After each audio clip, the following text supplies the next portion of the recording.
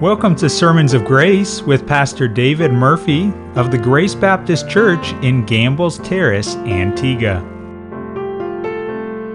Last week in our study of the book of Romans, Pastor Murphy showed us that the work that Christ did to free the believer from the power of sin was final and never needs to be repeated. Today, we'll finish seeing what this means for the believer and what the Christian's responsibility is to this truth. All right, turn with me to the book of Romans chapter 6. So we want to read chapter 6.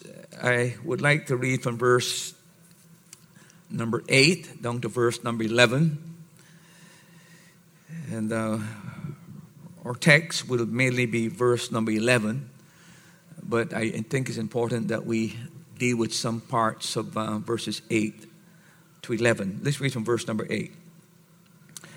Now, if we be dead with Christ, we believe that we shall also live with him, knowing that Christ, being raised from the dead, dieth no more.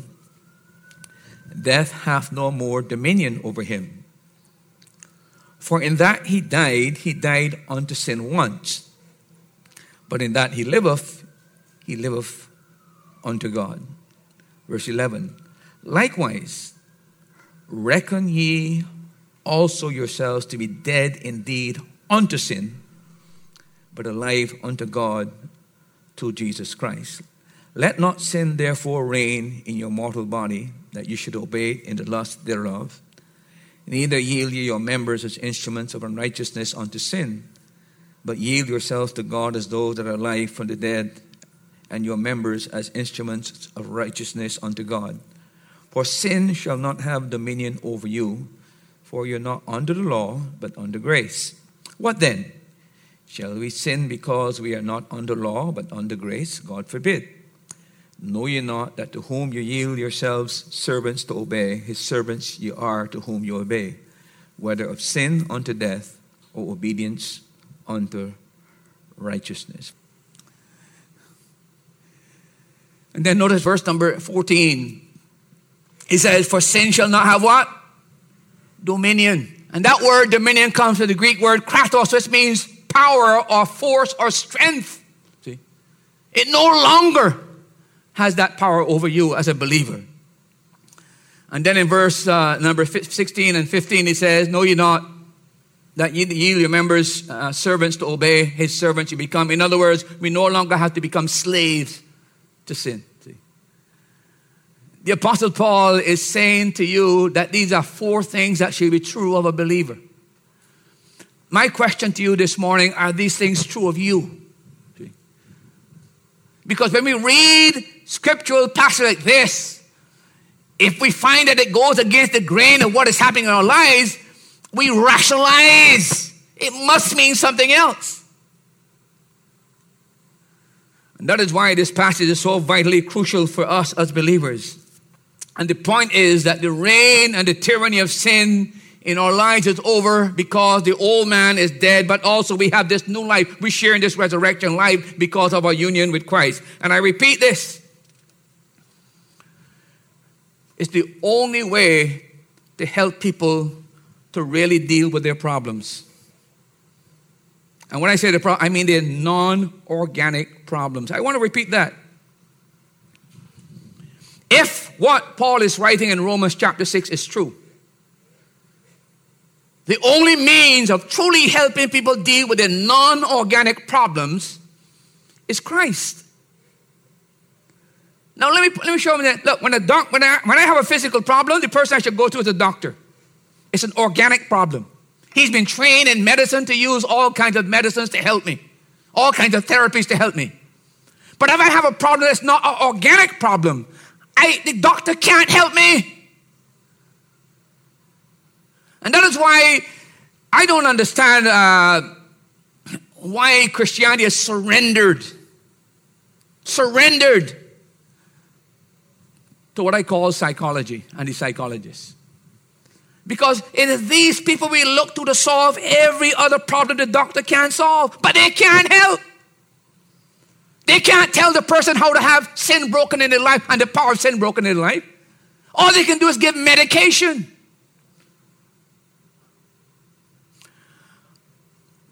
Look, outside of organic problems, physical problems, every other problem that you will face and I will face, Christ is the answer. Let me show you. If you've got a noetic problem, you know what a noetic problem is? A mind problem. You keep thinking the same thoughts again and again. You have pornographic pictures in your mind all the time. You go to a psych. How is he going to help you? Your mind needs to be renewed. Where do you get that program of renewal? It's in God's Word. Be renewed in your mind. See? If you don't have a noetic problem, you have an emotional problem. How is a psychologist going to help you with an emotional problem? See? And when I talk about emotional problem, by the way, I'm talking about anxiety. I'm talking about depression. I'm talking about being distraught and not having hope in your life. How is he going to help you? Christ will help you. When you have relational problems, what better source of dealing with relational problems than what God has revealed in His Word? Remember the commandments, the first 4 has to do with your relationship with God. The other one had to do with your relationship with man. So if you're looking for answers to your problems outside of Christ that are relational, it's a myth. What about the matter of moral problems? What is right and wrong? Which psychologist is better able to counsel you than Christ Himself as to what is right or wrong? He knows what is right and wrong. When you have ethical problems, how to behave. The entire New Testament is about how Christians ought to behave. So whether you have a noetic problem, an emotional problem, or a behavioral problem, or a moral problem, or maybe you have an ethical problem, or you have a spiritual problem, where else do you turn to but Christ? You know, the point I'm making here this morning, and it's an irony of our times, that the church has surrendered to psychology to deal with issues that God has equipped us to deal with in His Word. I looked at the dogma the other day, the statistics the other day. There are now over 200 different types of psychotherapies. And by the way, if there are over 200, how you know which one will work? See? If you're a psychoanalyst, you've got Freud, if you've got Watson, you've got behaviorism, etc., you've got, cognitive therapy. These are theories. All of them are theories. And the reason why you got 200 of them is because they don't have a solution to the problem.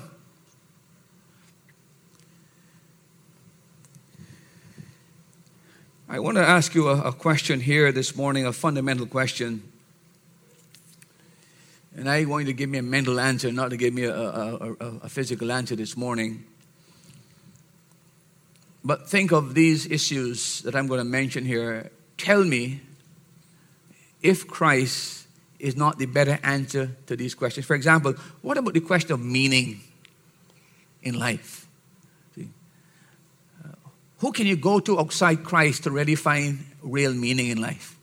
What about purpose? Why are you here? See? Where best can you understand what your responsibilities are in terms of your purpose here in life? What about origins? Where it came from? See? Who am I? What better answer to find that in Christ? What about worth? Am I worth anything? I was abused when I was a child. I've been treated this way by my grandparents and my uncles and my aunties. I feel like a zero with the edge runner. I feel like snot. How do I regain my sense of worth? Who can deal best with that question of worth? See? What about significance? Does it matter to me in life? Am I going to leave a mark in life? What do I do to become a significant person? I feel I'm contributing something meaningful. I'm saying to you that all the major problems that we face in life, the answer is found in Christ and Christ alone. What about love? Who best to answer the question of what really love is and how love ought to operate? What about fear and phobias? What better person to answer that? What about forgiveness? How do I forgive that person? What's the basis of my forgiveness? Give me a reason to forgive them. See? Again, what better answer than the fact that Christ has forgiven you again and again and again, because of your forgiveness, you know to pardon somebody else. There's no other rationale for it. See? What about hurt? How to deal with hurt when you've been unjustly treated? See? Is there a better person to come before Christ and look at what he went through for us, all the injustice he suffered? See? He understands your pain in this matter. What about the family and the home? What that should be. Who do you turn to outside the Christ and his word? What about security and want to feel secure? Can you get greater security than? And then what about hope or anxiety or depression or guilt or sin or relationships or responsibility or alienation? That's a common term today, that I feel as though I'm in a universe and I'm lost in the universe. How can I get connected again? The only answer is found in Christ and Christ alone. See? The point I'm making here this morning is that the finality of Christ's work that liberates me and frees me and emancipates me, that Paul certifies in this chapter, frees me from this dominating control and mastery and tyranny of sin.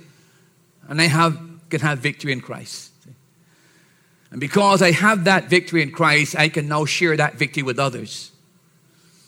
There's no other solution to the problem.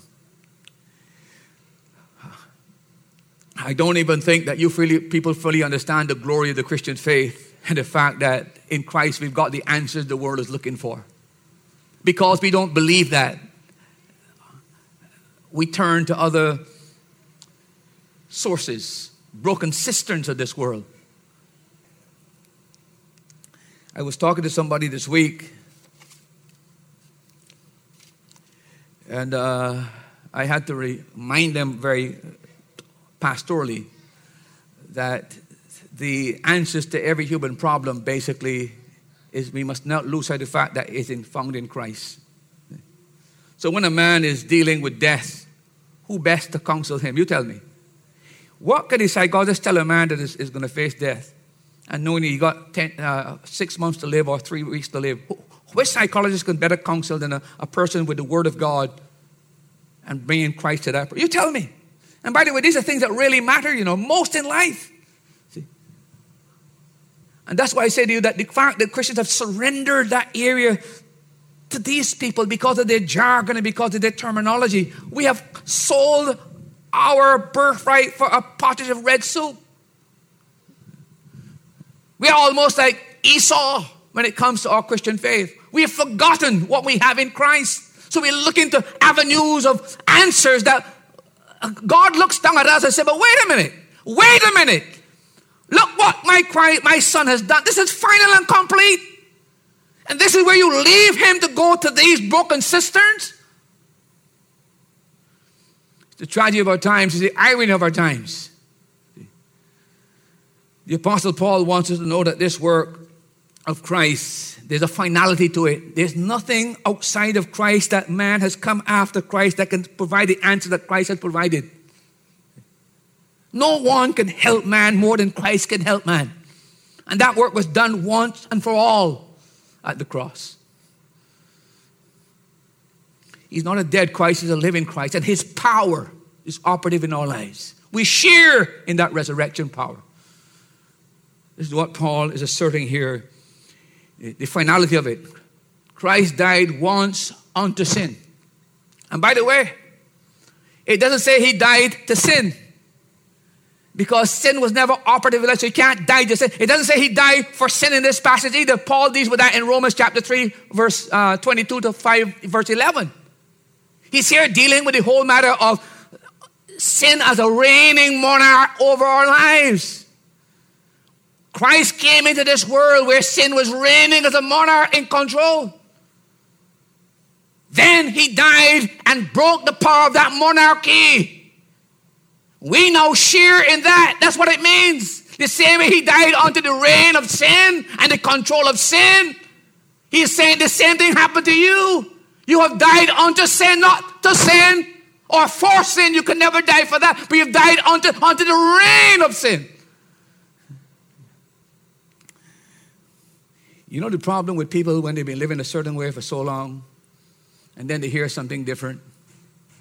It's very hard now to penetrate those layers that have been there for such a long time. Because some of you are probably sitting here, but if that is true, how come that all these years, this is the way I've been living? Pastor, if you only know what I did after I became a Christian. I'm hearing what you're saying, but if what happening to me is what you're... Why did it happen? Let me make a suggestion to you, see? The truth sets you free. And if you did not grasp this truth before, you could not apply that truth before. So what has happened is this: you're operating on a purely human level. It is when truth hits you and you begin to understand the truth that the power of sin is broken. Never is it broken until the truth, you get hold of that truth and you understand that truth. That's why Paul keeps saying, I would not have you to be ignorant, brethren. We know this. See? But if we don't know it, we can't operate at the same level. And that may very well be your problem. See? You thought you had to do this job. You didn't understand what really happened in your life. So that when sin operated on the same basis that you didn't have, it's like God had a secret code that once you found that code, you will never operate this level. But what happened that code was hidden from you. So he operates for you on the same level again and again. And you keep yielding, keep yielding, keep yielding. I think I've used the illustration before. And I cannot think of a better illustration to use it again here this morning. Many of the slaves that were freed in America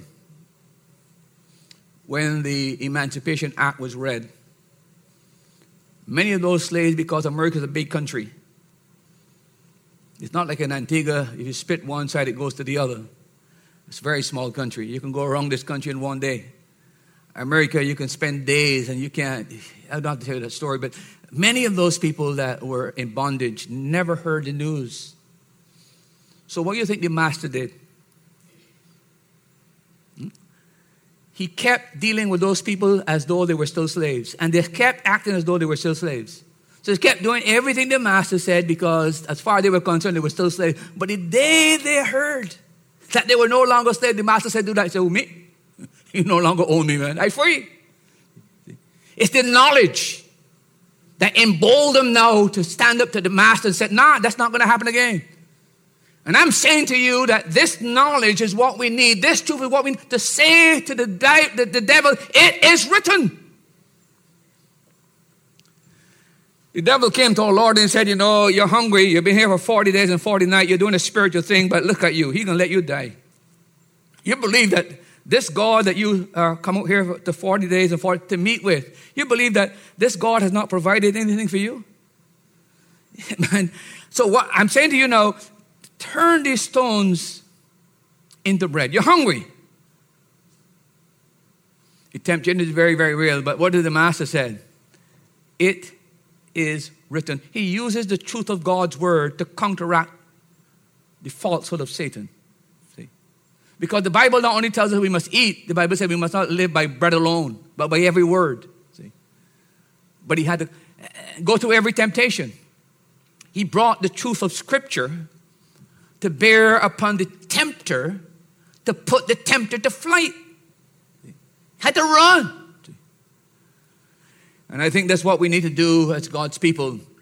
We have to understand the finality of the work of Christ at the cross and what it means in terms of victory of living. We must not surrender that truth. And until we embrace that truth and understand that truth, we will always be living at level 1 and never come to level 2.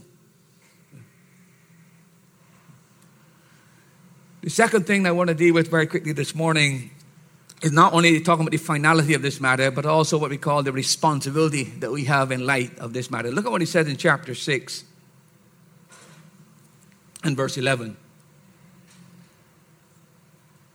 He said, likewise, reckon ye also yourselves to be dead indeed unto sin, but alive unto God through our Lord Jesus Christ. This is the turning point in the chapter. This is the point where the Apostle Paul is now talking about the application of that truth. He's been expounding the truth, and he keeps repeating the truth in different forms. But now there's a change where he's putting the responsibility on the believers to act on the basis of the truth that he's been teaching. So what he's calling upon these believers is to realize this truth, embrace this truth, and start living by this truth. So he's letting us see that we have a responsibility to begin to make this truth part of our experience. And the first thing he says to the believers is, reckon also yourselves to be dead to sin and alive to God. Now, what does that mean? What does it mean to reckon yourselves to be dead indeed unto God, but alive into sin, but alive unto God? What does that mean? What does the word reckon mean? Well, let me give you the word that is used in the Greek language, and then you'll see what Paul is saying. The Greek word is the word legitimize. Okay? You see the word there, legitimize. You see the word logic in it? Where we get the word logic from? So what the Apostle Paul really is saying here, and by the way, if you go to Vine's New Testament word studies, you'll find that Vine defines this word, reckon, as to count, to compute, to conclude, or to deduce. That's how Vine puts it. It's a kind of a logical conclusion that you reach at the end of data or information that has been supplied. Because of this information, this truth, this data, I now come to this conclusion. These things that Paul has told me now lead me to this ultimate conclusion. And that's what Paul is saying. If what I have told you is true in Christ and true of you, this is the conclusion that you must come to. That you must recognize these things, embrace these things, and count these things to be so. By the way, this particular word in chapter 4 is a word that Paul repeats again and again in chapter 4. If you just look there for just a moment, in Romans chapter 4, when Paul is dealing with the whole question of justification, he uses the word here again, count, or reckon. Look at chapter 4, verse 3. He says, for what saith the scripture? Abraham believed God, and it was counted unto him. You see the word counted there? It's the same word, reckoned. Same word, same identical word. Look at verse 6. Even as David also described the blessed man, unto whom the God imputeth. See the word imputeth? It's the same word there, reckon. You can change that word and put the word reckon. It's the identical word. Look at verse 8. Blessed is the man to whom the Lord will not impute. Reckon is the word there again. Every time it's the word reckon. When you go home, get your concordance, your Strongs and Young, and check the word up. You see, it's the same word that's used again and again. Reckon. Look at verse 9. Come of this blessedness then upon the circumcision only, or upon the uncircumcised? For we say that faith was what? Reckoned. Reckoned. Look, it's found in verse 10, it's found in verse 11, it's found in verse 22, it's found in verse 23, and it's found in verse number 24. And it's either translated counted or imputed or reckoned. But I believe the best definition of how Paul uses it is found in chapter 3 and verse 28. Look at chapter 3 and verse 28 where he uses the word again. He said, therefore we what?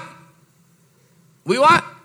Conclude that a man is justified by faith without the deeds of the law. Now remember what Paul is dealing in chapter 3. The Apostle Paul is arguing that justification is a result of faith apart from the deeds of the law. He argues that in chapter 3. Now in chapter 3, verse 28, he says, after giving all of that, he summarizes what the conclusion. Here is the conclusion. A man is justified by faith apart from the deeds of the law. It's the same word there. What the Apostle Paul is saying, therefore, in this chapter 6, he is doing something similar to what he did in chapter 3. Chapter 3 is dealing justification. In chapter 6, he's dealing with the breaking of the power of sin over the believer's life. And he's been using logical statements and arguments. And the same way in chapter 3, as a result of logical statements and arguments, the believer concludes this. He's now saying, listen, this is the conclusion you should come to. It's the only conclusion. That you must reckon yourself to be dead to sin and alive unto God. In other words, what happened to Christ happened to you. This is what the Apostle Paul is saying. So you need to activate this faith. Now, I want to make something here. This is not the psycho-heresy of what is called positive confession. In other words, you know what positive confession is, right? I'm not feeling well today.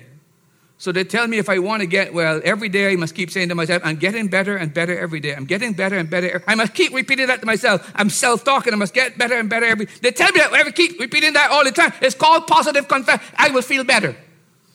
That's psychology. That's not what Paul is talking about here. See?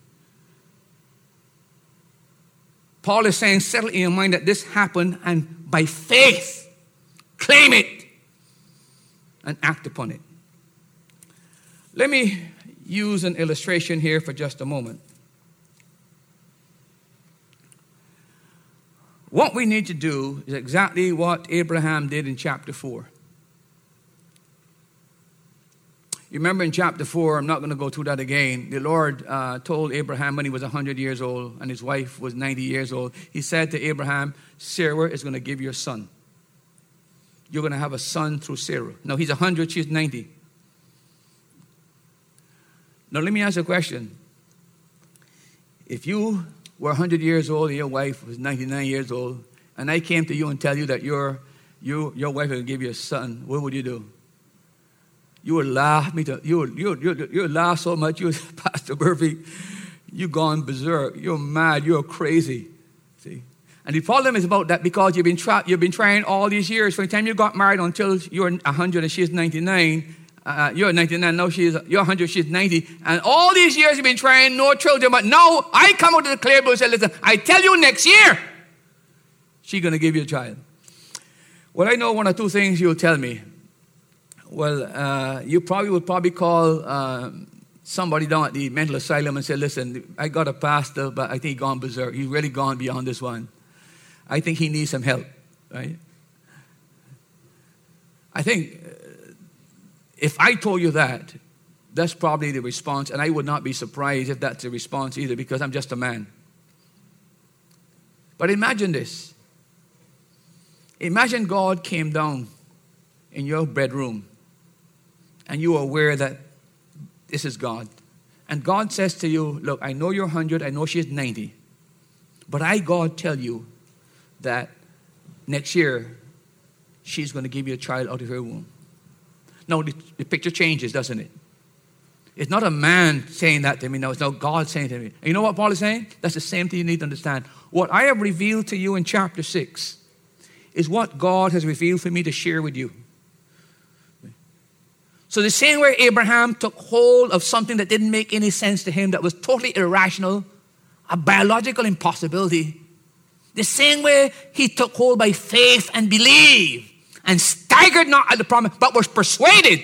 Paul is saying we need to take that same type of faith to the truth I've revealed to you and believe it and reckon this to be so, count it to be so, and act on it.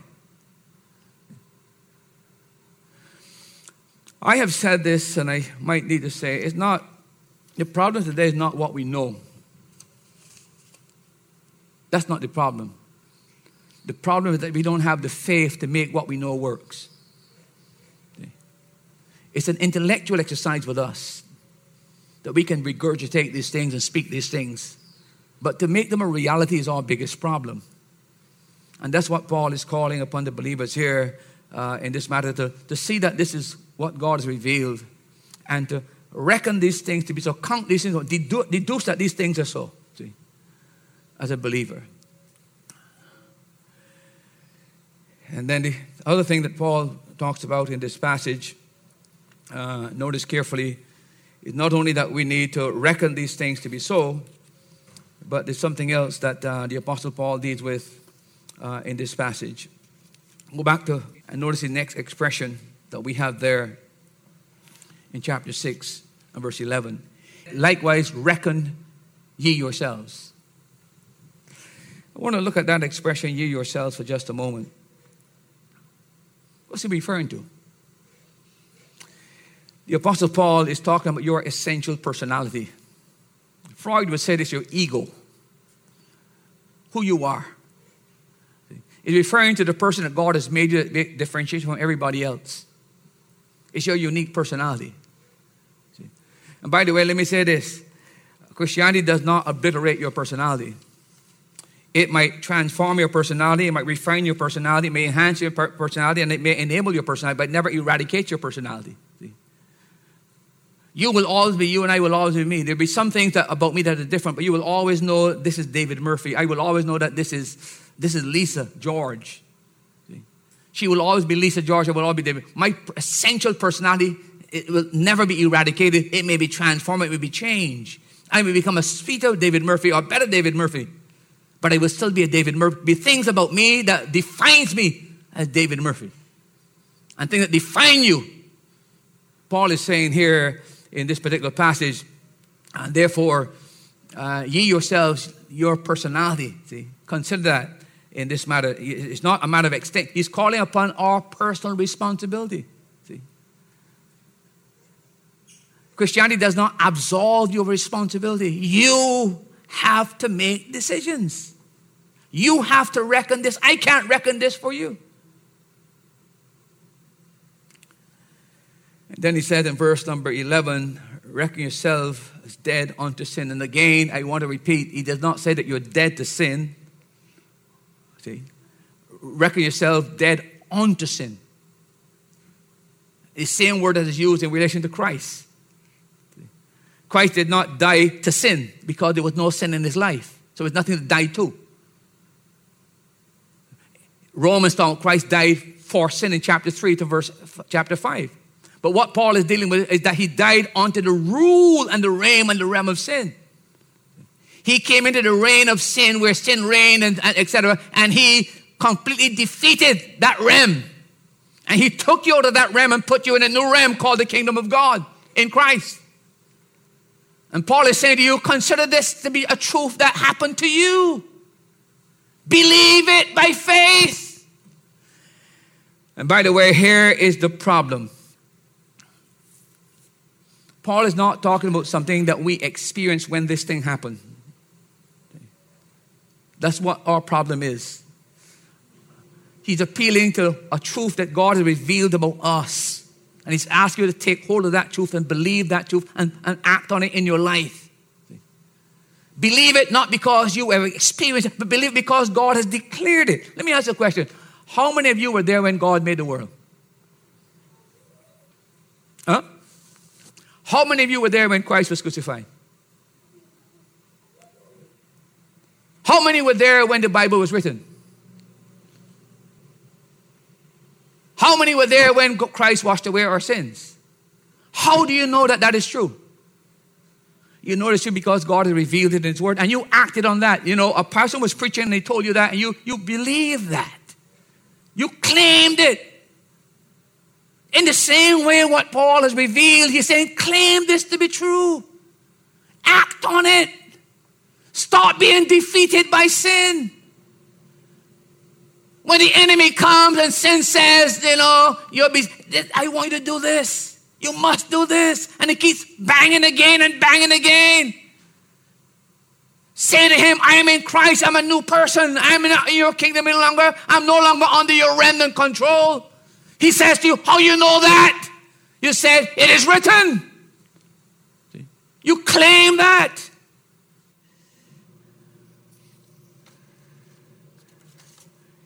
I'm saying this morning that you have died to sin. You're no longer under the domain and the realm of sin. And Paul is saying to you as a Christian, that's your responsibility. Take hold of this truth. Believe this truth that you believe when you got saved. Look, how many of you here felt when the Holy Spirit came into you?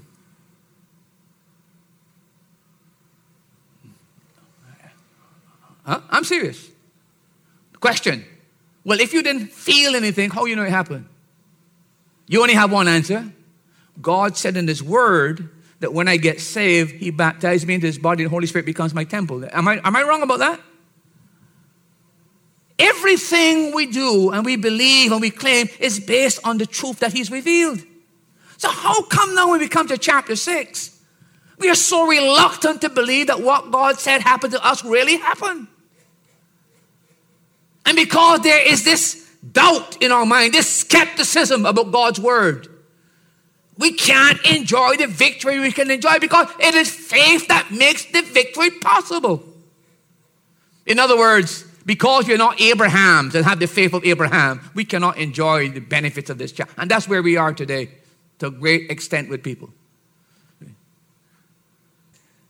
I'm saying to you this morning, and I'm hoping that by repeating this again and again, the Bible says what? Faith comes how? By hearing, and hearing by the word of God. And I hope you will have that eureka moment when it finally hits you. This is what I never understood. This is the truth I never grasped. Now I understand. See? It's like the slave going to the master and said, you can't make me do nothing. You can shout, you can scream, you can threaten me. But you see, I got this bill of emancipation. And this is what counts. So all your screaming and all your noise and all your threats don't mean anything to me. See, this is what means. And this is the book of emancipation right here. The word. See. If you were to take these simple truths and try to apply them to your life, I think you'll begin to enjoy the victory that you've always longed for but never able to have. See. It's not that you didn't mean well. It's not that you didn't have good intentions. The simple fact is you perhaps were not aware of what really happened to you when you put your faith and trust in Christ and the supernatural work that was done on your behalf that liberates you and frees you from this dominating, controlling power of this enslaving sin that we face every day. See? And Paul is saying to these believers, I want you to understand the power of habitual sin is broken in your life. See? Live in victory. I'm going to stop here, and I hope that in some measure we are getting a deeper understanding of this subject. You said, Pastor, I know I've been dealing, but I'm dealing with as Paul deals with it, not as I want to deal with it. But he saw it was important to deal with it stage by stage, step by step. And sometimes there needs to be repetition because we are so dull of hearing. So you came in here, you came in before, and you probably sat there and listened. You're saying, you know what? A lot of what you're saying is true. This thing in my life is ruining my home. It's ruining my family. It's ruining me. I'm an old man. Now I'm getting an old man. And I'm getting an old person. And this thing is, I got to get a handle on this thing. The answer is very simple. This is the truth you need to take hold of as a believer and start living by. See? Believe God's word. Make it a part of your life, and you'll begin to experience the victory. The same way you're willing to leave that life before when you heard the gospel and turn to Christ, that now you've probably want to return to it. You've probably actually returned to it. You've forgotten that you were purged of these things and that these things should not dominate your life. Let's move from level 1. Let's move to level 2. See? Let's pray. Father, we thank you so much for your word this morning. We've labored tediously to try to get this truth across. We've repeated it several times in the series so far. But we've just taken the Apostle Paul's teaching step by step, line by line, precept by precept. And we're trying to underscore areas that he added, like the finality of this work. Assuring us that no one or no teaching or no doctrine or no philosophy that could ever come after Christ could ever deal with the problem as he's dealt with it. He's dealt with it finally, once and for all. And then secondly, Lord, our responsibility. You remind us that we are personalities different and distinct from each other. And as personalities, we have to make decisions. We have to make choices. No one can have faith for us. No one can claim the truth for us. No one can embrace the truth for us. We ourselves have got to reckon these things to be so. Count these things. Deduce that these are the logical conclusion of what the Apostle Paul has been teaching. Oh Lord, work in our minds, transform our minds, strengthen our minds, and give us the victory that comes from the truth that liberates us. But we can only enjoy that truth as truth appeals to the mind. The mind comprehends that truth and then makes that truth applicable in the life. There's no other method out there. There's no other means than your means. There's no other wisdom greater than your wisdom. But your church has forsaken the living water and has gone after broken cisterns. The world has forsaken your way and has gone after broken cisterns. And what chaos we have up there. Bring us back to your truth, the centrality of your word, and the importance of its teaching in transforming our lives and liberating us from the debilitating power and control of the tyranny of sin. May we see in this church believers who now live in victory and triumph. And as they live in victory and triumph, people begin to observe their lives and recognize something has happened. There's a change. That person that they met with, that person that they talk with, begins to realize that the conversation changes. The purpose for being there changes. It's no longer selfish ends. It's to speak truth to God, about God, and to glorify God. A revolution begins to take place. This is what true, authentic Christianity is all about. But there's so little of it in the marketplace. Forgive us for our failings in this regard. Move us back to your truth. And give us the faith to believe your truth and apply your truth. And help us to once again believe like the disciples believe that Christ is the answer, and without him there are no solutions. May this be our strength, our wisdom, our stay. May this be the means of our changing not only ourselves, but changing those around us by using your truth. Thank you for the believers that are here this morning. And I ask you, Lord, to let this truth soak deep into their inner beings, into their souls, into their spirits. And in their sober moments, bring it back to their minds. Show them how it applies. And above all, show Christ and all of his glory. And give us a thankful hearts because of what he's done for us. We leave here this morning, and we leave here with a sense of hope, a sense of greater commitment to your truth, and a sense that we return to the founding principles we want to embrace. And we understand that central to all that we do is the element of faith that reckons these things to be so and acts upon them. May we not be like Israel, whose bones were bleached in the wilderness. And the Bible says they could not enter because of unbelief. Because what they heard Moses said, they had no faith that was mixed with what they heard. So it did not benefit them. May that not be the sad story of your church. We pray these things in Christ's name. Amen. Be sure to join us again next time here on Sermons of Grace as Pastor Murphy continues our study of Romans chapter 6. If you'd like to contact Pastor David Murphy or Grace Baptist Church, please call 268-462-4230 or visit during one of their service times. Sunday school is at 9 a.m., Sunday morning at 10 a.m., Sunday evening at 7 p.m., or Thursday evenings at 7 p.m. Grace Baptist Church is located on Rowan Henry Street in Gambles Terrace, Antigua.